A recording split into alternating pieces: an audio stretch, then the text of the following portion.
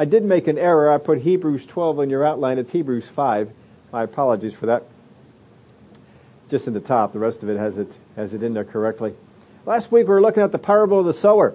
We saw that first off, we need to come into an understanding of the Word. If we don't come into an understanding of the Word, it will be stolen from us because of our lack of understanding. Second thing we saw is that we need to resist temptation. That once we find out what the Word says on a thing, say that we find out what the Word says about healing, we are going to be tempted to doubt. You're going to be given a pain in your body. You're going to be given some kind of a signal that says, it didn't work for you. And there will be a reason to doubt. You will be tempted to doubt because the Word didn't get sown all the way down on the inside of you the way it needed to. And so temptation came along and pulled that out. But then we also saw that if you got past all that, then the devil's going to try and throw away distraction. He's going to try and get your focus off of the Word and not put as much attention to it. Just start putting attention to other things that you're trying to pursue and trying to get at. And these weeds are meant to distract, trying to draw some of your attention, some of your focus, so that you're not giving it fully to the Word. Boy, if we can get that truth down and get to the place where it is in the end, that we are producing some 30, some 60, some 100-fold. And if we are not producing, one of these three things is probably in the way. And it may just not be, you look at that temptation thing, you get tempted to do all sorts of stuff. You can be tempted to think, well, God doesn't have a place for me. God doesn't have a purpose for me. Have you ever had to ask that question? Maybe you've gone through life 10 years, 20 years, 30 years, 40 years, 50 years, and you're still wondering, why does God have me here? Why does God have me here? Well, I want to let you know, I put that question out to God, and I think I have an answer for you on that, but you're going to wait till next week. But if you've been waiting a long time and don't seem to have what your purpose is, wait until next week. I was thinking maybe we might get into it today, but we'll look into this next week. Hebrews chapter 5. Let me read this to you. Verse 12. For though by this time you ought to be teachers, you need someone to teach you again the first principles of the oracles of God, and you have come to need milk and not solid food. For everyone who partakes only of milk is unskilled in the word of righteousness, for he is a babe. So by this time, now the writers of Hebrews, you know my opinion on this. I think it's pretty factual. I do not believe that Paul wrote this book. I know a lot of people are out there, and I differ with a whole lot of people on this, but I'm pretty convinced Paul did not write this book. This is not Paulinian epistle. This is someone else, and there's a whole lot of cases you can make out there for who it might be, including Priscilla. There's actually a very good presentation that Priscilla is the one who wrote this. But you could look at I can make a pretty good case that Paul did not, because many of the topics that are in this are things that he does not share a passion for. Look at the rest of Paul's writings. He doesn't share any kind of passion for Melchizedek, and yet this one is completely consumed by it and wants to teach a whole lot more on Melchizedek, and Paul never even brings up the guy's name. How is that possible? How can you have the writer of Hebrews be so passionate about a topic that Paul doesn't even bring up? But anyway, the Greek's different. The very Greek that you're writing this is different. It's just a different writer. I told you the story back at Rhema. I actually got an answer wrong on this because I wouldn't give it up. And so they put it on there, true or false. Paul in the book of Hebrews and whatever it was said this, and I said false. And afterwards, the only question I ever in Rhema that I got wrong that I ever came up and said, what about this? And so he said, well, that's what it said in Hebrews. I said, yes, it said it in Hebrews, but Paul didn't say it. I said, well, I believe that Paul wrote it. I said, that's fine. You can believe that if you want, but it's not a fact. You said true or false. And that's not a fact that you can prove. And I didn't win the argument, but I wasn't about to let that one go. That's just one of those things that bothers me, that people attribute this to him. And I don't, there's more topics that Hebrew gets into stuff that no other book in the New Testament gets into. It's some very unique thing. So I think it's a very unique writer, and it's not one of the writers that we have in the New Testament. But I don't know who it would be. But he says, for though by this time you ought to be teachers. Now he just finished teaching about some things about Melchizedek and saying I wanted to go on and tell you more. But see, these guys aren't mature enough to handle it. For though by this time you ought to be teachers, you need someone to teach you again the first principles of the oracles of God. There are many people in the body of Christ who think they have a mature walk, who are walking maturely, and God looks at them and says, you are not. And I remember some time ago we went over the series of faithfulness, and we said, if you were to poll most Christians, most people believe they are faithful. If you were to go up to the Christians in the church and you say, are you faithful? Probably 80% of people say, I'm faithful. And yet in the Word of God, it says that faithfulness is rare.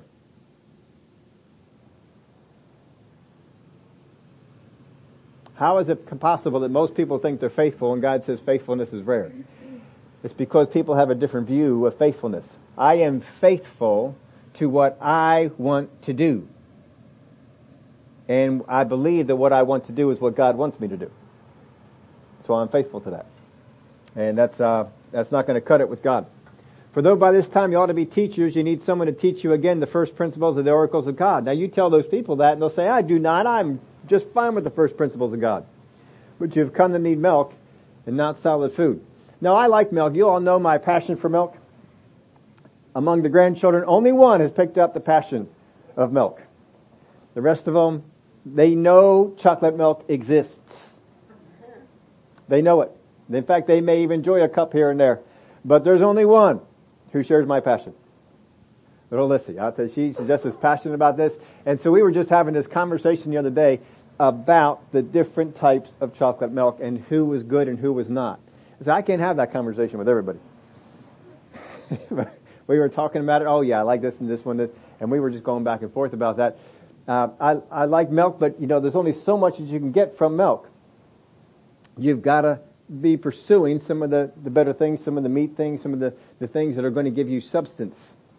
And he said, I can't do that with you. I can't teach you these things because you're not ready for it. You're not able to handle it. Now, with the little kids when they're growing up, there's some things that they're ready to handle and there's some things that they are not ready to handle. They believe they're ready to handle more. How many of y'all know that? Little kids believe they're ready to handle more than they think that they actually can. They see you eating a piece of steak, I want some. No, this is not for you right now. Or, when they're young enough, sometimes certain seafoods you don't want to give them until they get older. And so maybe you hold that thing out. They see you eating a piece of shrimp and they want some of that. No, we're not gonna try this just yet. And in honey, doesn't honey, they say you have to wait until so many months. I forget what the thing is. And you're supposed to wait for so long because apparently, botulism can not live in there, but it can exist. And it won't kill it. Honey kills a lot of things, but apparently it doesn't kill that. And so it can stay there, preserved, until it gets into a human body, and then it can take off. Now, most people, once you get to a certain age, can just fight it off, and they'd be okay. I believe that's the scoop on why honey is not supposed to be given. But anyway, there's certain things that they just can't handle, but they believe that they can. When my wife and I, we were taking the kids over to Giggleberry. How many know what Giggleberry is?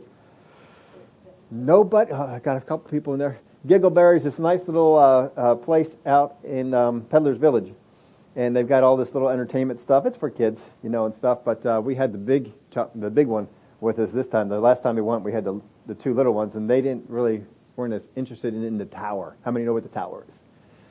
The tower goes 4 stories up.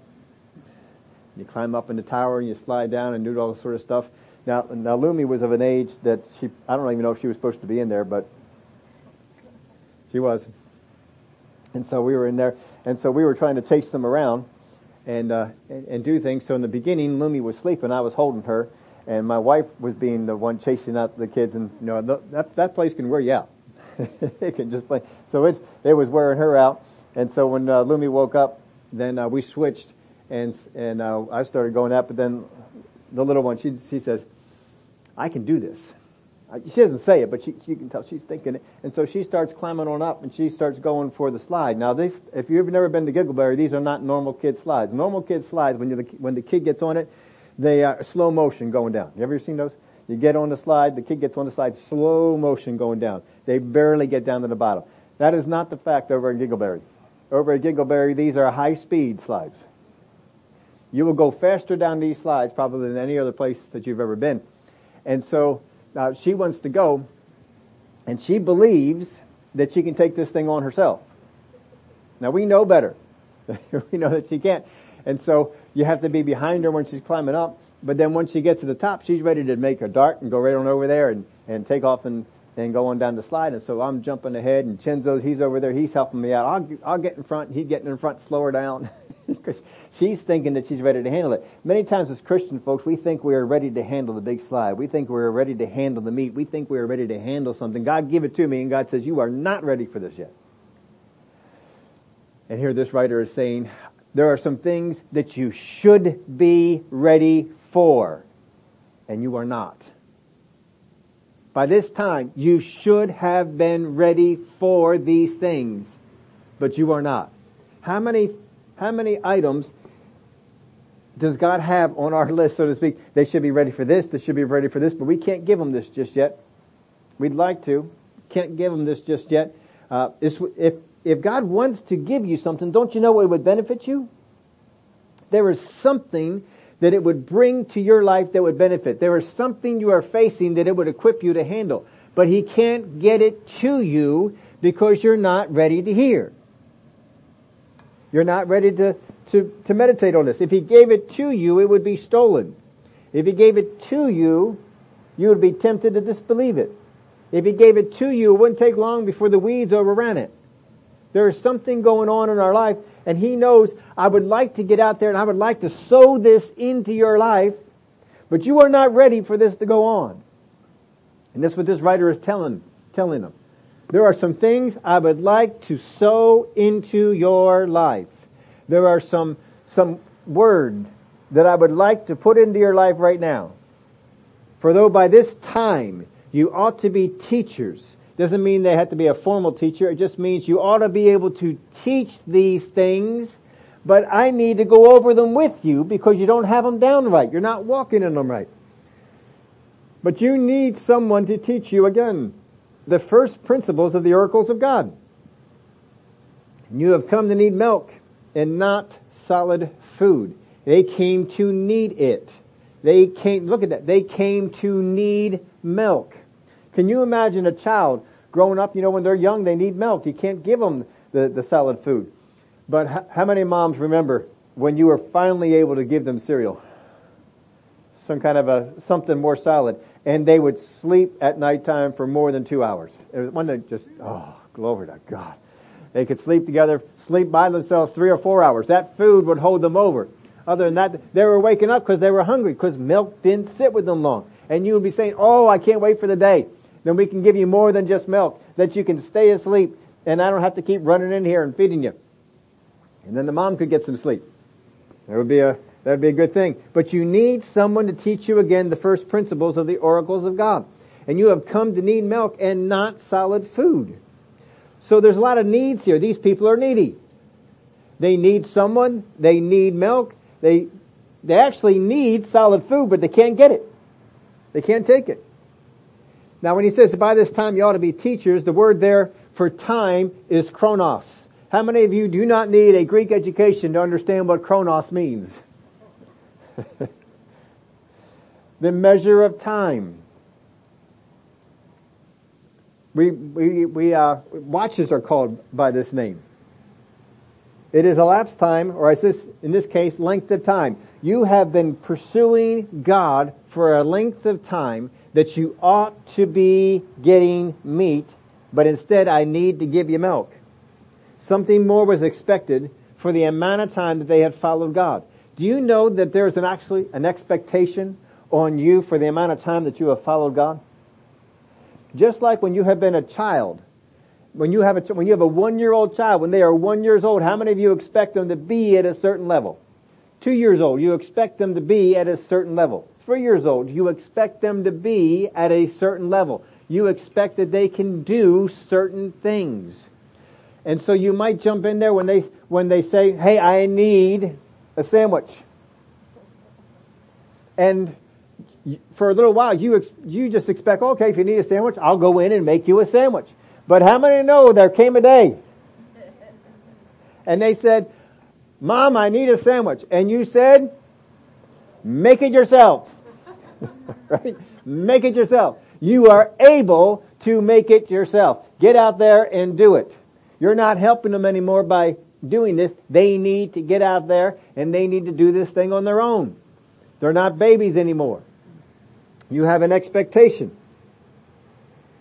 They need to get to that place.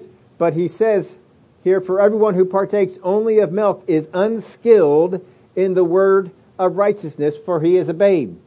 They are unskilled. If they are not aware that they need milk, if they are not aware that they are needy, if they are not aware that they are not where they're supposed to be, how many of you think they might be aware that they are unskilled? They probably think they are skilled. They probably think, I know what I'm doing. But this person says, you do not. He says, later on he'll say they become dull of hearing. Dull of hearing.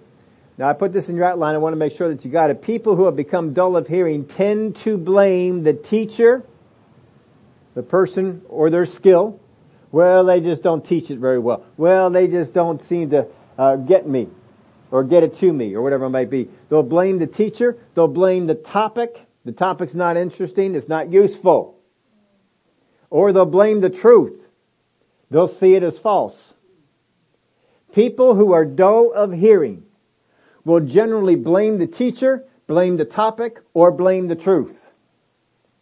You try and go out there with a certain truth to people, and you say this about the word, and what happens to some people? Well, I don't believe that to be true. See, they're dull of hearing. They can't hear it. They're dull of hearing. If they can't hear it, you can't go on. You can't tell them other things. They are unskilled.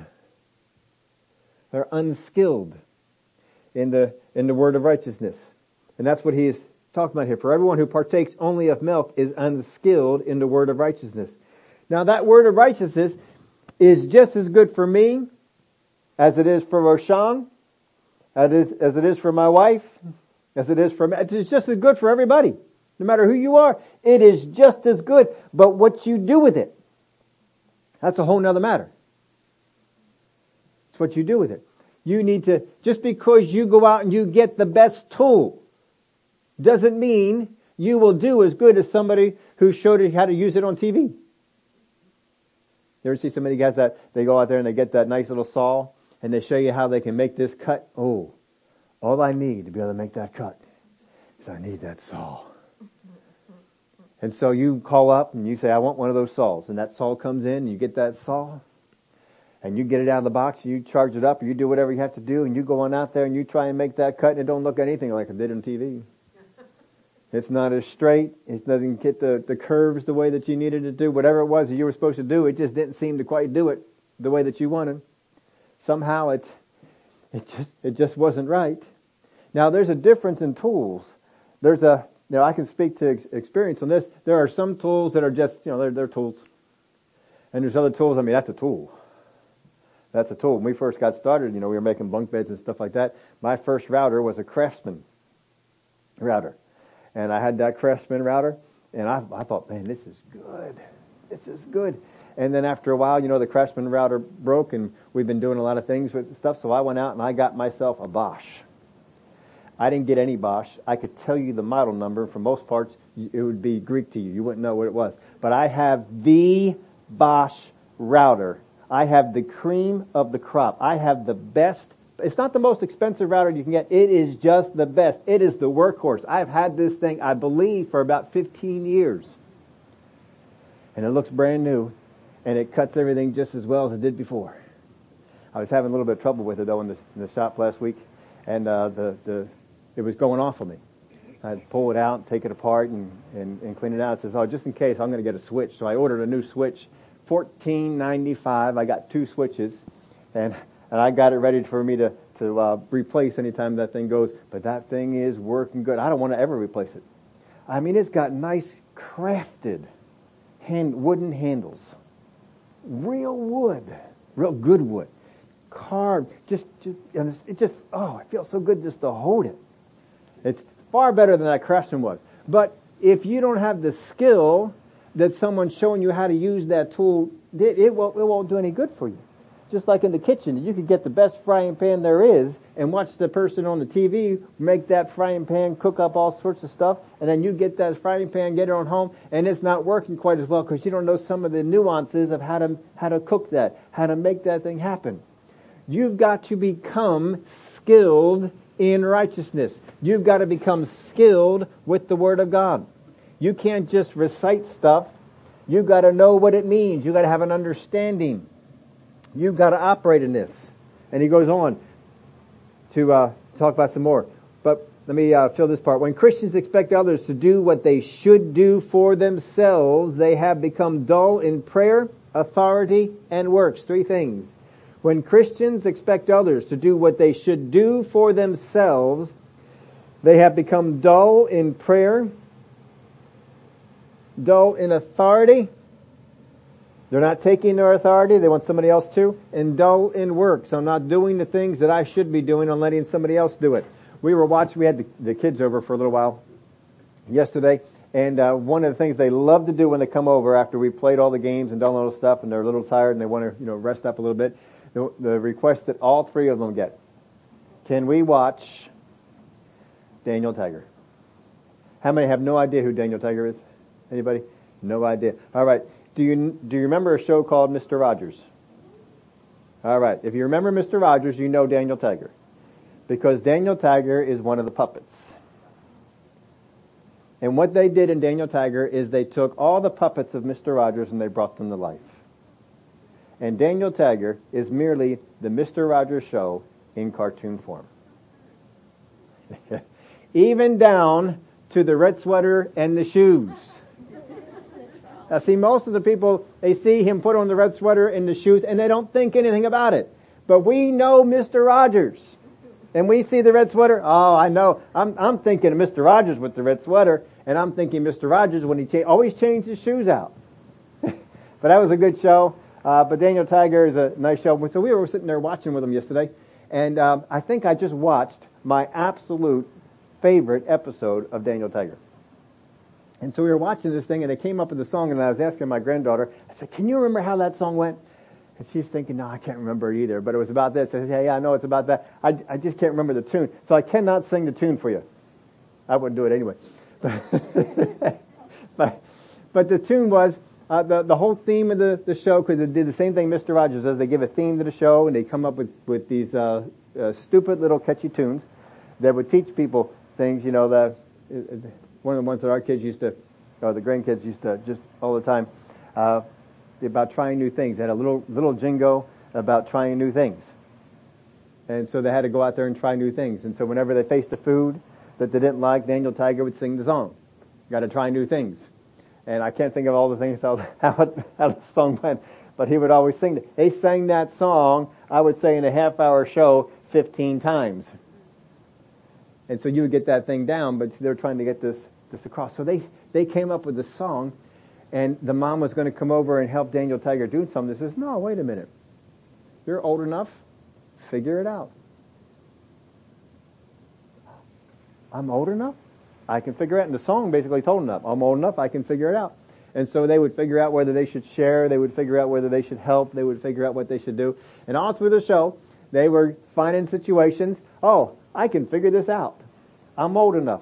And they would figure out a nice solution that worked for everybody, and they would come out. So if you've never seen the show, if you have little kids, it's a good show. There isn't too much out. Sesame Street has gone to pot. Holy cow. Saw a couple of those things. Dear Lord, I don't even think I'd bring that into my home anymore. That is something. And we have a little granddaughter who just absolutely loves Elmo. Always wants to hear his song. And so we bring little bits and pieces out, but boy, that show is not what it used to be. Don't expect other people to do what you're supposed to be doing. That's going to hinder your maturity. Don't always be calling up. Hell, I got a need. I'm going to call so-and-so to pray for me. No, there's a time that you need to stand up and pray for yourself. I'm going to call so-and-so to take authority over this. No, there's a time you need to take authority on that thing yourself. There's a time you need to stand up and do it. And if you keep going over there and rely on somebody, you are not growing. And that person who's doing it for you is not letting you grow either. Whenever we become dull in something, this is in your outline, you can fill this in if you want, we will continue to operate at a much lower level than is expected of and available to us. Whenever we become dull in something, we will continue to operate at a much lower level than is expected of and available to us. If you are out there cutting down a tree with a chainsaw and you have a dull blade, you don't ever need to have used a chainsaw to know you're not cutting down that tree very quick. And if you've used a chainsaw, you know how to determine whether the blade is dull. Do you know? I bet most people could figure out, how do you determine if a chainsaw blade is dull? When it can't get through the wood very fast. That's it. As soon as it doesn't go through the wood very fast, guess what? New blade, change out the blade, sharpen the blade, something. And so, you don't know that until you're midway through the deal. And so, I just keep extra chainsaw blades around. And then take them out and get them sharpened. And then they're there. And so as soon as the thing goes bad, well, you pull it off, you put a new one on, and you can go at it. It's like hot butter through, or hot knife through butter. It's just right on through. Because you have to change them out. You've gotten dull. If you find in your Christian walk that something's not working the way you think it should, the way it used to be, more than likely you have become dull. If you have become dull, that means you think the teacher is off. You think the topic, I don't need to know any more about that. I've got that topic down. Or you think the truth, what is truth, is false. You got to fix that. Now this is like, if you have become dull, this is likely because we are under the wrong high priest. You see, Jesus is your high priest. If you go after God in a different way than the way Jesus has presented it, you are under a wrong high priest. And the devil has lots of high priests he'd like to get you under. He'd like to get you under the high priest of works. He'd like to get you under the high priest of self-importance. And the list would go on. But that's not the high priest that we serve. You could be under the wrong high priest, or you are not striving. Luke 13:24 says, strive to enter through the narrow gate, for many, I say to you, will seek to enter and not be able. Strive to enter through the narrow gate. That means you can enter through a gate, but it won't be the narrow one. Strive to enter through the narrow gate. Colossians 1:29, to this end I also labor, striving according to his working, which works in me mightily. I also labor, striving according to his working. If you're going to do the things for God, there's going to be some times when there's some work involved. There's some striving. Hebrews 12:4. Have you not yet resisted the bloodshed? Striving against sin. It's not always easy. I was listening to somebody the other day, and I'm trying to remember who it was. I can't remember which one, but they made a statement. It's profound. If you are going to walk the faith walk, it may be that you have to walk in faith at a time. Right? Sometimes we think I'm going to walk the faith walk and everything's going to be great. Everything's going to be easy. Everything's going to be fine. No, if you are going to walk the faith walk, there's going to be times you have to walk in faith. Which means, I'm not exactly sure where this is going. I'm not exactly sure that I cannot see all the results. I can't see all the way. I can't see all the support. But God said to go. So we go. If you're going to walk the faith walk, you got to walk in faith sometimes. You got to be in faith. Don't lose sight of that. So he says you ought to be teachers, but instead you are students. And ones who need to go back to the elementary teachings. The reason they have to go back to the elementary teachings is because in pursuing things, they pursued them wrong. And they're doing things wrong now. But we must get the developmental milk. You have to get what it accomplishes before you can move on to solid food. If all we can handle is the milk of the word, we are unskilled, is what he says. It comes from the Greek word to mean unacquainted with, something inexperienced in, or untried. This is the only New Testament example. In the Old Testament Septuagint translation, it does use the word to translate foolish shepherds in Zechariah 11 and 15. And barren land in Jeremiah 2 and 6.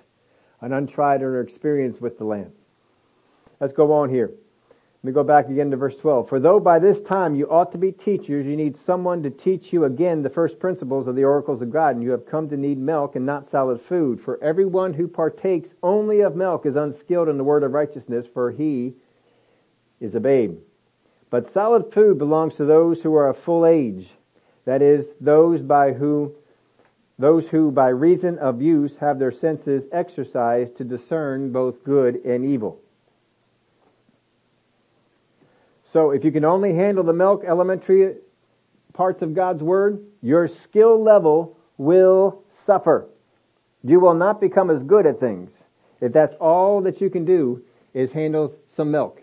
If that's it. Solid food is not for everyone. But if you take the solid food, you will grow. You all know those babies, once they get on the solid food, they start growing. They start putting on some weight. They start getting taller, plumper. Because milk won't, by itself, it won't do that to you. But you start getting in some solid food, you'll start to solidify. Now, I put this in your outline twice only because I copied over some notes from another place and ended up not seeing that I copied that in, so just ignore one of them. But those who by reason of use, the Greek word here is hexis. It means practice, habit, or use. A thoroughly established habit or skill achieved through repetition. A thoroughly established habit or skill achieved through repetition. How many have a certain habit in your life? And you got that because you do it all the time. You do it all the time. Sometimes those habits are things like drinking coffee in the morning. That can be a habit. And you immediately go to it. And you practice that every day. I mean, you're real good at it already, but you still continue to practice it. Some of you have done that first eyes challenge that we did. And so that you get that habit in that the first thing that you read, the first thing that you look at in the morning is the Word of God. Read your chapter a day or get into something. Some people have a habit that when something they're unsure about, something goes wrong, they immediately go into prayer. God, I don't understand this. God, I need wisdom on this. And they go into prayer. Other people, they have a habit of complaining when facing those things. Or being in fear. Becoming fearful. That's a habit, that's a skill that you learn through repetition. How many of you know some people who are extremely skilled at becoming fearful? I mean, they're good at it. As soon as something happens, bam, they are fearful. And they begin to talk fearful words. Oh no. Oh, if that happens, oh, what? And they begin to, that's their skill. They are good at it. It's not a good skill to have, but it's a skill that they have worked to possess. Have you ever run into people who, no matter what you bring up, will find something negative? That is a skill. That did not happen overnight. They have worked at that skill. And they continue to work at it every day. As soon as they hear something, they immediately find the negative in it. You have people in your life like that? And you've learned, don't say anything to them. Don't bring it up to them. They're going to find something wrong with it. They're going to find a reason to become fearful. He says, those who by reason of use. He is speaking here about you need to go over the elementary principles from the Word of God again. You need to get into the elementary things, and they're probably saying, no, I've got that down. Now, when I was going to Rhema, and we would watch people, there was an attitude that pervaded the school there. It was a wrong attitude, but it was one that came through and pretty much hit the entire campus. I imagine that the successful ones did as well, because students were coming in and they wanted to appear to be spiritual. This was not a school to teach you the Bible. This was a school to teach you ministry. In fact, a lot of times they would come out and they would say, if you came here to learn the Bible, go home. They said that to us. They said, we're not here to teach you the Bible. We expect you already know the Bible by the time you get here. And we're to take what you already know and move on. Now, I had gone to Bible school before I had gone there, and I'd studied the Bible a lot on my own, so I just laughed and said, yeah, I could see where that would be a problem. But people, they would come on in, and they would say, all right, we're going to talk about righteousness today. And they would hoot and holler. Oh, yeah, righteousness. Oh, yeah, righteousness. Like it's the first time they heard it. And I listened to them going, I said, why in the world are they hooting and hollering? No, I didn't get to a place where, well, I already know everything there is about righteousness. I said, no. I said, I understand righteousness. I understand some things about it, but I may learn something new. Go ahead and fire away. Teach it. And so I'd sit back there, and I was eager to learn something new, but I didn't get overly excited. I came to find out later on that the people who got overly excited tried to portray an error that was not true. They tried to portray an error that, oh, we're going to learn something new today. Oh, we're going to get into something new. That wasn't always the case. I'm always ready to learn something new. But it doesn't mean that we have to hear it again. Sometimes I listen to some people who are preachers, and they tell the same stories. You ever have certain ones, they tell the same stories every time they preach, it seems. And there are some Brother Hagin stories. I can hear him tell the same story over and over and over, because there's always a spiritual meaning behind it, and I can't say that I've always gotten it. There's something that God was teaching them. There's something that was going on with that. But other people, it's just a nice story. I heard it one time, I got it, let's move on. You know, so if he wants to teach it a second time, third time down the road, that's fine, but I need a little bit of space between each time that I heard it. It's not spiritual to just say, well, I'm going to be one of those people who's going to hear something out of this. May not. There are some things in the Word of God that you can acknowledge, I have learned this. I'm not saying I can't learn anything more, but I do know that I have learned this. I know some things about righteousness. I know some things about the cross. And I don't mind hearing it again. Give it to me again. Renew me on those things. I can get excited about renewing me on the thing again. But I don't have to necessarily come out of there with something new. But people will come out of the class and they'll say, oh, wasn't that good? Well, yeah, but I heard this before. I've learned these things. I've been walking in these things. Haven't you been walking in these things? I mean, if you walk in these things, it shouldn't be that new to you. And I came out a little bit puzzled at them. But he's talking to babies. I think I left these characteristics in there in your outline.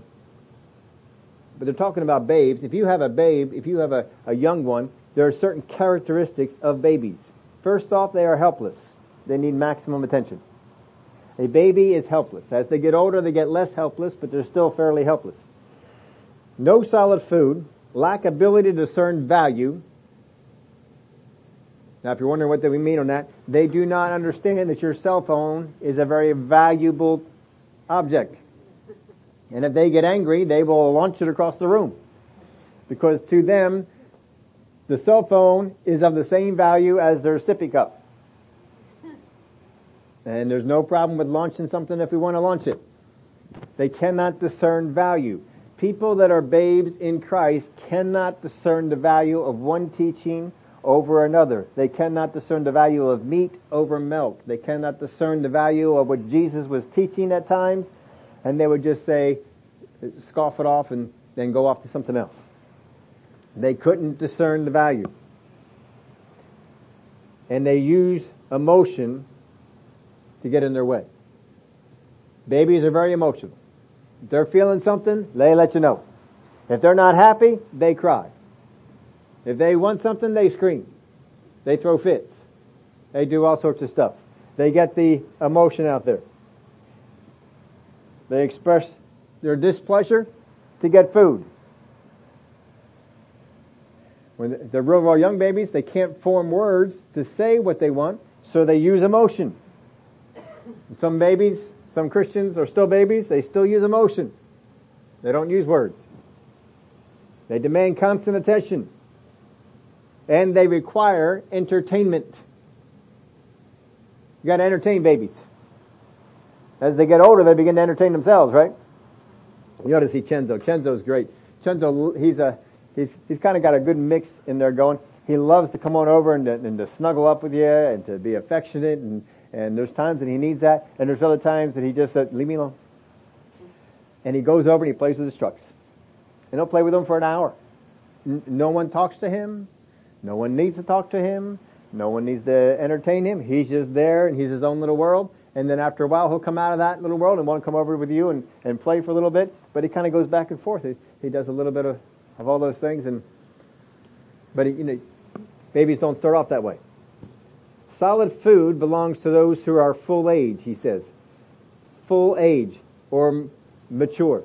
It comes from the Greek word to mean properly brought to its end, finished, lacking nothing necessarily to completeness. That's Thayer's definition. Properly brought to its end, finished, lacking nothing necessary to completeness. In Matthew 5:48, it is translated perfect. Therefore you shall be perfect just as your Father in heaven is perfect. Now it's not perfect as in spotless, without blame. That's perfect as in you have brought to a place of being finished.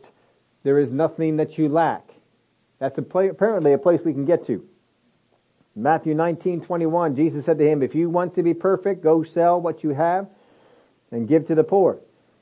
So again, he's not saying blameless, not needing a Savior. He's saying if you want to get to the place where you've been brought to an end, where you have been finished, this is what you need to do. 1 Corinthians 2:6, however, we speak wisdom among those who are mature, those who have been brought to an end, those who are lacking nothing to completeness.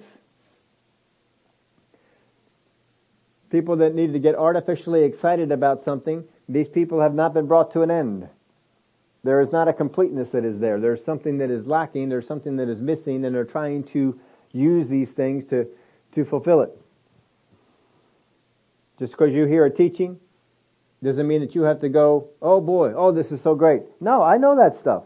I've been taught that. I know Jesus is my healer. But go ahead and teach me again, because there might be something that comes that I understand better than I understood before. Go ahead and teach it to me again. I might see something differently. Go ahead and teach it to me again. I'm not dull of hearing. I don't shut it down. But don't tell me that I don't know this. I do know it. But I know there's more I can learn. And so we go out there to pursue, to learn more. Now, he talks about, here, let's read over that verse here again. For though by this time you ought to be teachers, you need someone to teach you again the first principles of the oracles of God.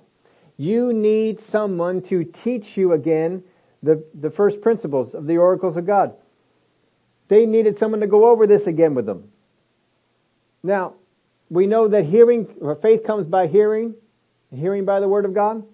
We know that is a truth, that I need to hear some things. But what is more important, hearing how to do something or doing it? If you are going to learn how to do a skill on your job, is the most important thing hearing how to do it, or is the most important thing doing it? Now here's an example you can all relate to. If I were to give you directions on how to get to a place in the city of Philadelphia, and you do not live in the city of Philadelphia, then I were to give you directions. And the directions involve, let's say, 12 different turns. And I describe each one of those turns to you and tell you how to get there and how to do this. Are you prepared to do it? Now, if I were to go over and say, well, look, let me start all over. I'll give it to you again. And I tell you again how to do it. Are you prepared? Well, maybe a little bit more. But what prepares you the most to know how to make that trip? Making the trip. If you made the trip with someone and sat next to them while they did it, then you have not only the verbal instruction, but I have the doing it. Now, I don't know if this works for you, but it sure works for me, most of the people I talk to. If you are in the passenger seat on a trip, and you were going to go from here to a place in Philadelphia, and you were in the passenger seat, how many of you could become unaware of some turns, some landmarks? If you were in the driver's seat, would that happen? No. Because doing it is far superior to getting you ready than hearing it. I need to hear it.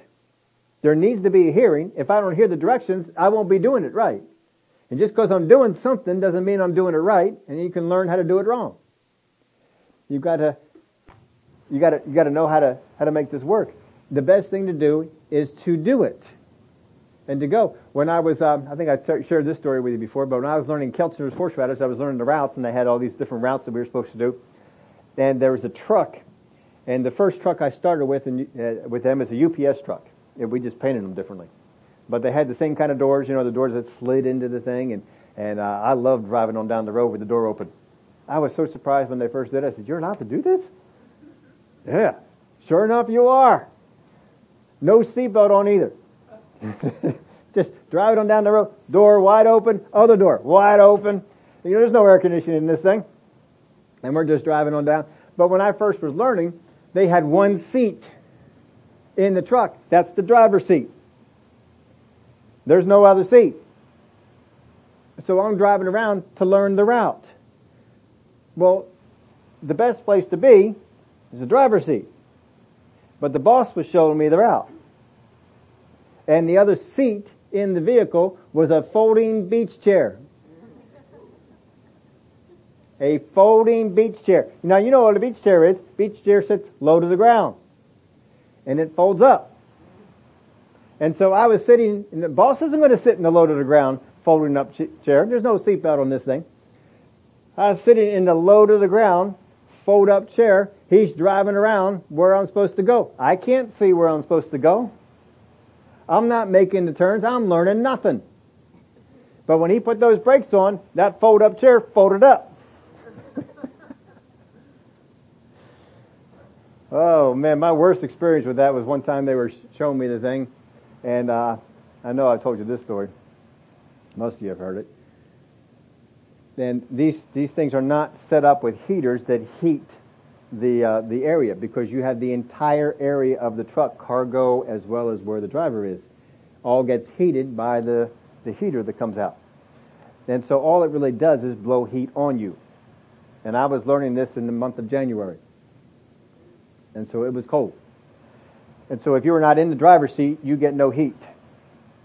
I was not in the driver's seat. I was in the fold-up beach chair that sits back a little ways. And I remember one day, for some reason, the church I was at, I don't know what got into them. They must have been desperate, but they requisitioned me to lead worship on that particular Wednesday night service. And so I had to get in there and lead worship. Brian, you've met Brian. Brian was playing on the piano. Why? Just get Brian. I mean, come on. The guy is, I don't know what, I still do not know to this day why it was. I just know that I was there. And so I was up there trying to lead worship. Now, first off, I'm not skilled in it. Secondly, I was so cold from the drive that an hour afterwards, I'm in the church I'm still shivering uncontrollably. I mean, I'm up there with the microphone trying to lead the worship and just shivering. The cold had gotten through me so much, I was convinced I'm in the wrong job. I need to change jobs. This is no good. But I didn't learn any of those routes until I got into the driver's seat. There needs to be a doing. You can't just be hearing, you need to have a doing. And that's what he is talking about here in this verse. When he says, "But solid food belongs to those who are full age, those who by reason of use have their senses exercised to discern both good and evil." We got to get into that place where there is some use that is going on. I've got to do it. I cannot just be a hearer. I have to be a doer. That ought to be in the Bible somewhere. I believe it is. We cannot be just merely hearers. I've got to be a doer. Of the two, the doing is more important, but if I don't be a hearer first, I won't do it right.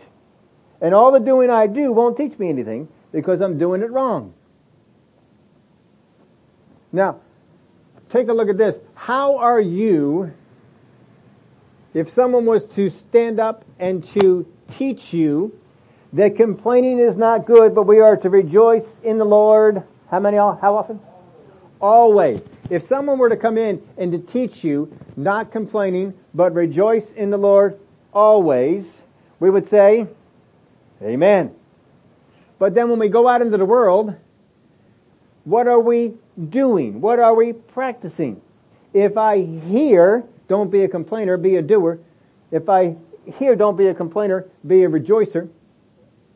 And I go out and I'm not doing that, I can hear it all I want to until I get in there and start practicing it, until I go out there and start to rejoice always instead of complaining. I am not being skilled. And, get this, if I keep hearing and not doing, I will become a dull hearer. I will become dull in it. People will teach me some things about it, and I'll say, well, yeah, that's all good, but you don't know what I face. You don't know what's going on in my life. We have a dull hearer. That's how we fall into it. How about this one?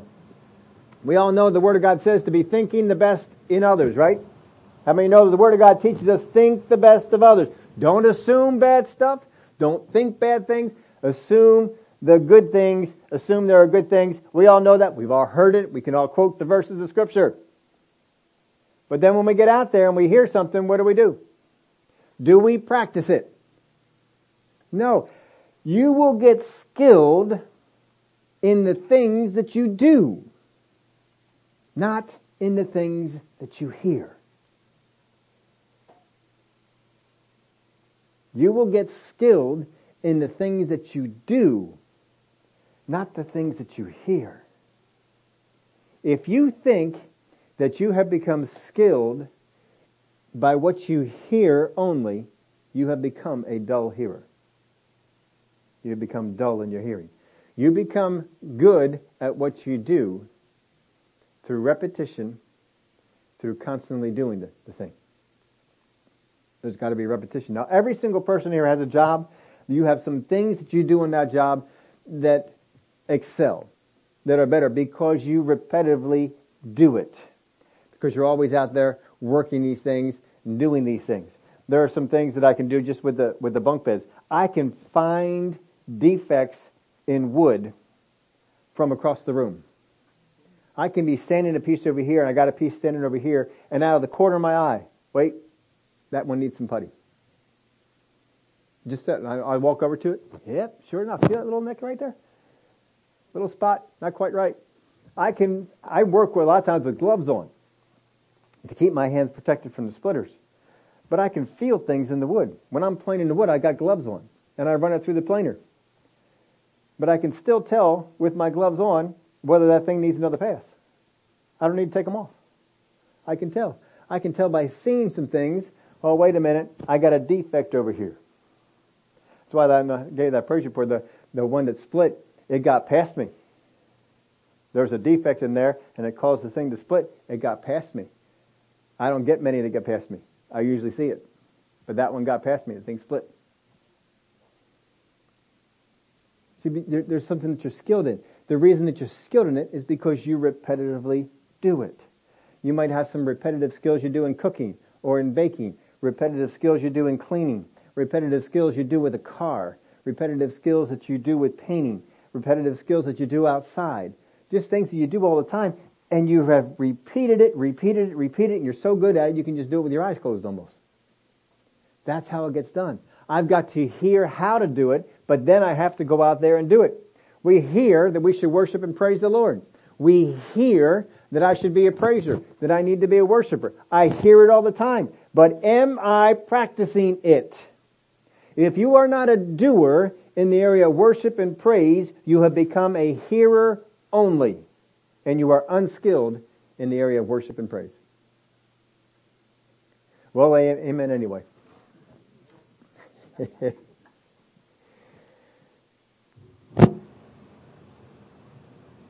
So again, it's those who by reason of use, practice, habit, or use. Now it also says that pull that up on the screen for me. There we go. But solid food belongs to those who are full age, that is, those who by reason of use have their senses exercised to discern both good and evil. The word there, exercise, comes from the Greek word gymnazo, which also comes from the Greek word gymnos. Gymnos is practice naked. That's right. That's what it means. The Greeks very often would do wrestling and such things naked. That's how they did it. The women didn't come out to these things. It was just the men, and they wrestled naked. I don't know why that would drive me away from the sport. I don't want to be in the pen with a naked guy. I don't want to be in the pen naked myself. There's just nothing about it. I wouldn't want to go and watch it. It would drive me crazy. But that's what they did. And so this word came to mean is being all in. You were completely given over to this. When you exercised, you didn't just train, you exercised just like you're going to be doing this thing. They exercised naked. They got ready for this thing the way they were going to do it. Now the New Testament uses this word not only negatively but also positively. Or not only positively but also negatively, I should say. In 1 Timothy 4:7, but reject profane and old wives' fables and exercise yourself toward godliness. There's a positive one. 2 Peter 2:14, having eyes full of adultery that cannot cease from sin, enticing unstable souls. They have a heart trained in covetous practices. A heart trained in covetous practices and are cursed children. These folks have become skilled. There's a lot of people, they have become skilled liars. They are so good at it, they even convince themselves that the lie is the truth. They are skilled at these things. But solid food belongs to those who are of full age, or those who have been brought to a place of completion. That is, those who by reason of the reason of constantly repeating the thing that they learn to do, have their senses exercised to discern both good and evil. Now when you read the last part of that verse, do you have the same first thought that I did? My first thought when I read that verse is to go back into the book of Genesis and this temptation of Eve. God knows in the day that you eat of it, that you will know both good and evil. Now His promise was that you would know both good and evil. The promise of this verse is that you would discern between good and evil. There's a lot of Christians out there that have not become skilled in the word of righteousness and cannot discern between good and evil. No, that can't be possibly true. Yes, it is. There are some people who will look at people in the world, they'll look at leaders in the world, and they'll say, I see God using them. I've seen some of that and I just laughed at you. You've got to be kidding me. There's a wrong spirit all over that person. I don't care what their words are. Sometimes their words, they come out and they have these great flowering words and they talk about God and they talk about all the things they believe in God and so forth. And no. You see, when you get skilled in the word of righteousness, you can discern between those things. You can discern both good and evil. You see, it won't help me a whole lot if all I discern is good. I got to discern the evil as well. I got to see where the evil is to discern it, to know it's there, and get it out.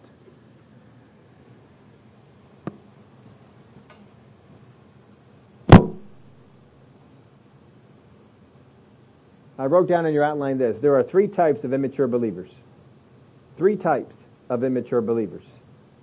There are those who are growing. You got to start somewhere. If you're going to go out and get a dog, generally you have to start off getting a puppy. You get a puppy, puppies are immature. Puppies chew on things. Puppies mess up stuff. If you're going to do that, if you're going to get a puppy, you got to put up with some puppy things. If you're going to be a new believer, You gotta put up with some immaturity that's going to be there. But they're growing. You don't mind putting up with immaturity with your kids as long as they're growing. The things that they did at 1, you didn't mind that they did it. But if they tried it when they were 5, you wouldn't tolerate it. 3 types of immature believers. Those who are growing. Secondly, those who have fallen away. They have fallen away from the things of God. They still see themselves as believers, but they have fallen away. Third, those who have been you God has a way for you to be brought about, but you have been detoured. That'd be like the weeds got in there. You lost all your focus. Now, how do we distinguish this third group and even the second group? How do we distinguish those from the ones that are growing? Now, I got this list here. I've given you this list in the past at least once before. If you probably won't be able to write it down all, but if you are interested in it, like I did last week, you can ask me, and I will email them over to you. First off, mature people are those who know who they are. A mature person knows their strengths, they know their weaknesses, they know who they are. They're comfortable with who they are. They don't try and be who they're not. Because I know who I am, and I just try and be who I am. They don't need to inform anyone else about who they are. I am who I am, and I don't need to go around telling everybody about who I am. If you got a boss at work and they're always going around telling you, I'm the boss, I'm the boss, I'm the boss. More than likely, this is not a mature boss. They don't care about who recognizes who they are. They're not looking for recognition. They don't defend their maturity. They don't use their natural draw to control or exploit people. Some people do. But a person who is mature, they don't use their natural draw to control or exploit people. Jesus had a natural draw to him, but he didn't use it to control or exploit anyone. They raise up people who stand on their own, not people dependent on their support. There are some people in the Christian church, they always want people to depend on them. They don't want to train them up, teach them how to stand on their own, how to believe God on their own, how to learn the Word on their own. They don't want to do that. They want to, no, you need to depend on me. Just call me, I'll help you with that. No, that is not how you're supposed to be. A mature person will not do that. A mature person will bring them into the maturity that they are. If you have 2 immature parents, that child is going to grow up with some problems. Because they are not going to bring them to a place of maturity, they're going to bring them to a place of wrong dependence. See, maturity, the goal of a mature person is to bring people to maturity, not expand their influence. They have a good grip on their strengths and their weaknesses, and they feed people what is needed for their growth. They don't feed people what is needed to make them themselves look good. They feed them what is needed for their growth. I'm not trying to get you to see how smart I am. I'm not trying to get you to see how skilled I am. I'm not trying to get you to see any of these. I'm not trying to make myself. Jesus didn't go out trying to make himself to look to everyone else so smart, so much better. He tried to get them to a place of maturity, and he gave them what they needed for that. They instilled trust and belief in other people. Immature leaders will not instill trust and belief in others. And they work to be who they are in the body. This is my part in the body. I am a arm. I am a hand. I am a whatever it is, and I'm going to be that part. I don't try and be a foot. I don't try and be a leg. I don't try and be anything. I try and be what God has called me to be, because first off, I know who I am. Immature are looking for help. Always looking for help. Always, always, always looking for help. The immature child, Mom, make me a sandwich. Mom, get me a glass of milk. Mom, that's the immature. Always looking for help. They cannot discern between those who are harmful or not. They can't discern between good and evil. That little child generally will trust all sorts of people. That's why we generally teach children to beware of strangers. We don't teach them to beware of evil people. If you don't know them, get away. Because we don't trust their ability to discern good and evil. Because we know that people will be able to put one over on them. They are self-seeking, always after what is good for me, what will help me. They're easily influenced. One week I'm believing that this is great. Next week somebody teaches me something different. I believe that's great. Easily influenced. They admit weaknesses more readily. Oh yeah, I can't do that. Oh yeah, no, I can't do that. Oh no, I can't do that. Very hard for them to admit a strength, but they'll admit weaknesses very, very readily. Because I want other people to come over and help me. If you go up to that child and say, get the milk yourself, I can't, I'm too short. I can't, I might spill it. Very easy to admit their weaknesses. Don't always eat what they should. Babies or immature people, they don't always eat what they should. You should be eating this. You should be getting some of this, but you're not. You're over here taking this stuff in. And they also eat what is fed to them. Babies will eat whatever is fed to them. They'll eat whatever they find. If they find something on the ground, guess where it's going? It goes in the mouth. Because babies don't discern good and evil. They don't discern this is a good thing to eat, not a good thing to eat. But as you mature, you're supposed to be able to discern those things. Immature people, here's my third group. Immature people who think they are mature need others to affirm them. Mature people don't need that, but immature people who think they are mature, they need other people to affirm them. Did I do okay? Was that good? Did that come across well? Are bragging on who they wish they were. Think they are or desire others to see them as. They're out there bragging on the thing. You know, if you were to take, if you heard some young boys who think they are all that, but aren't quite. And if you ever hear them tell a story of something they did, you will find out that story is not completely accurate. It is more a story of what they imagined they did and how heroic they think they were, not what actually happened. A lot of times immature people who are posing as mature will talk about their own spiritual exercises, their prayer life, their understanding of the Word, the way they think it should be, the way they wish it was, but not how it actually is. They get mad at those who won't see them this way. If you don't see me in the mature context of which I'm telling you I am, then I'm going to get mad at you. A mature person, you think what you want of me. I don't care.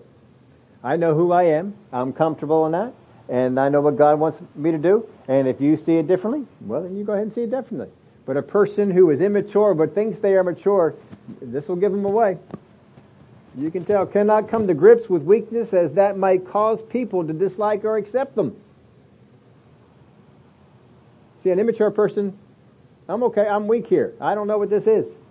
But an immature person trying to pass themselves off as mature, I cannot come to grips with weakness as that might cause people to dislike me. That might cause people not to accept me. I don't want to have that going on. Influence is their goal, not growth. An immature person who sees themselves as mature wants influence, not growth. I want to influence people. I don't care about growing myself. They want people to be dependent on them. A mature person will never tolerate this. But an immature person trying to pass themselves off as a mature person will want people to be dependent on them. They disguise self-seeking. They look like they're others-minded, but they're not. They're self-seeking. They pass off things that are self-seeking as going after other people, helping other people. They undermine the work of maturity, constantly are undermining the work of maturity. Oh, you don't have to do that. I'll do it. If you had somebody come on over to your house and you're trying to get your kids to make their own sandwich, get their own milk, and that person comes over to the house, oh, mommy won't get that for you? I'll get it for you. See, an immature person trying to pass off themselves as mature will undermine the work of maturity.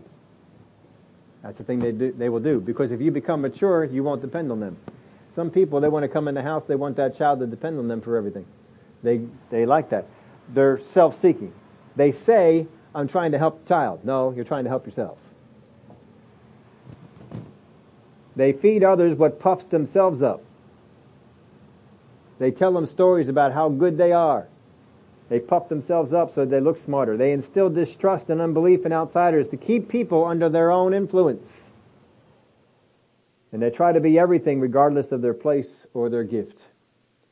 I may be an arm, but I'm trying to be a hand, a finger, a shoulder, a leg, a foot, whatever is needed. I will try and be that in that moment to get people to depend on me. That's our three groups of people there.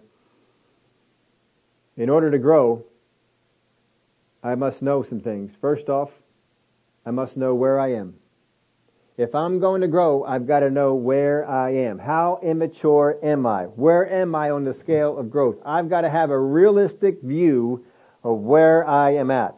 I can't overestimate my immaturity and put myself way down there on the list, because then I won't do some things that I'm ready to be doing. I won't be taking on some of the teaching that I should be getting. I'll still be down there in the area of milk instead of in the area of meat. I need to know where I am. How immature am I? I need to know where I'm going. That's what maturity is.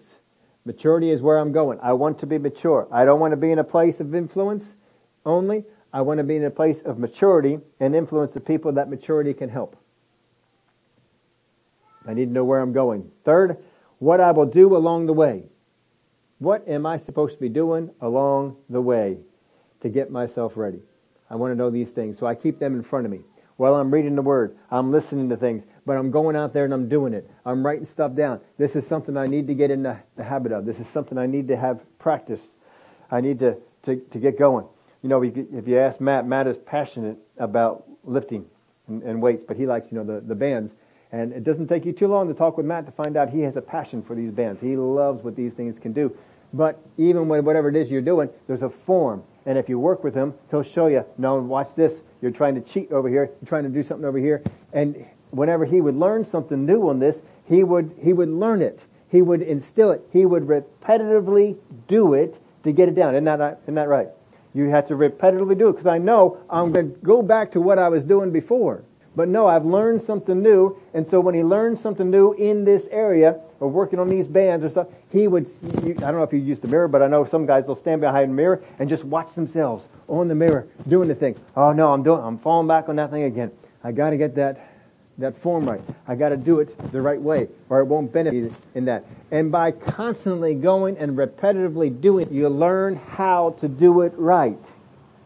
What I will do along the way. And last, when I get there. I need to know where I am, where I'm going, what I will do along the way, and I need to know when I get there. See, when I get to a stage, I need to say, oh, I got to this stage. Glory to God. I'm here. I'm no longer where I was. I'm now here. I've got to understand that. And now I'm moving on to the next spot. These are things that we need to be viewing and be careful of. The Word is going to be sown into us. I've got to make sure that the enemies of what it is that it comes against the Word does not steal the Word from me, does not choke the Word from me, does not scorch the Word from me. I got to make sure that I keep that protected, and I got to go out there and I got to do it. I got to be a doer. Be looking for people that are mature, looking for people that meet the description of a mature person. Those are the people that you want to have in front of you. Those are the people that you want to learn from. Those are the people that you want to model. Not the people that are led about by emotion. The people that are led about what God has shown them, what God has told them, what God is operating in their life. These are the things we need to have in front. Because I want to get to that place of maturity. There's a place that you should be. And God says you ought to be here, but you're here. We've got to close that gap.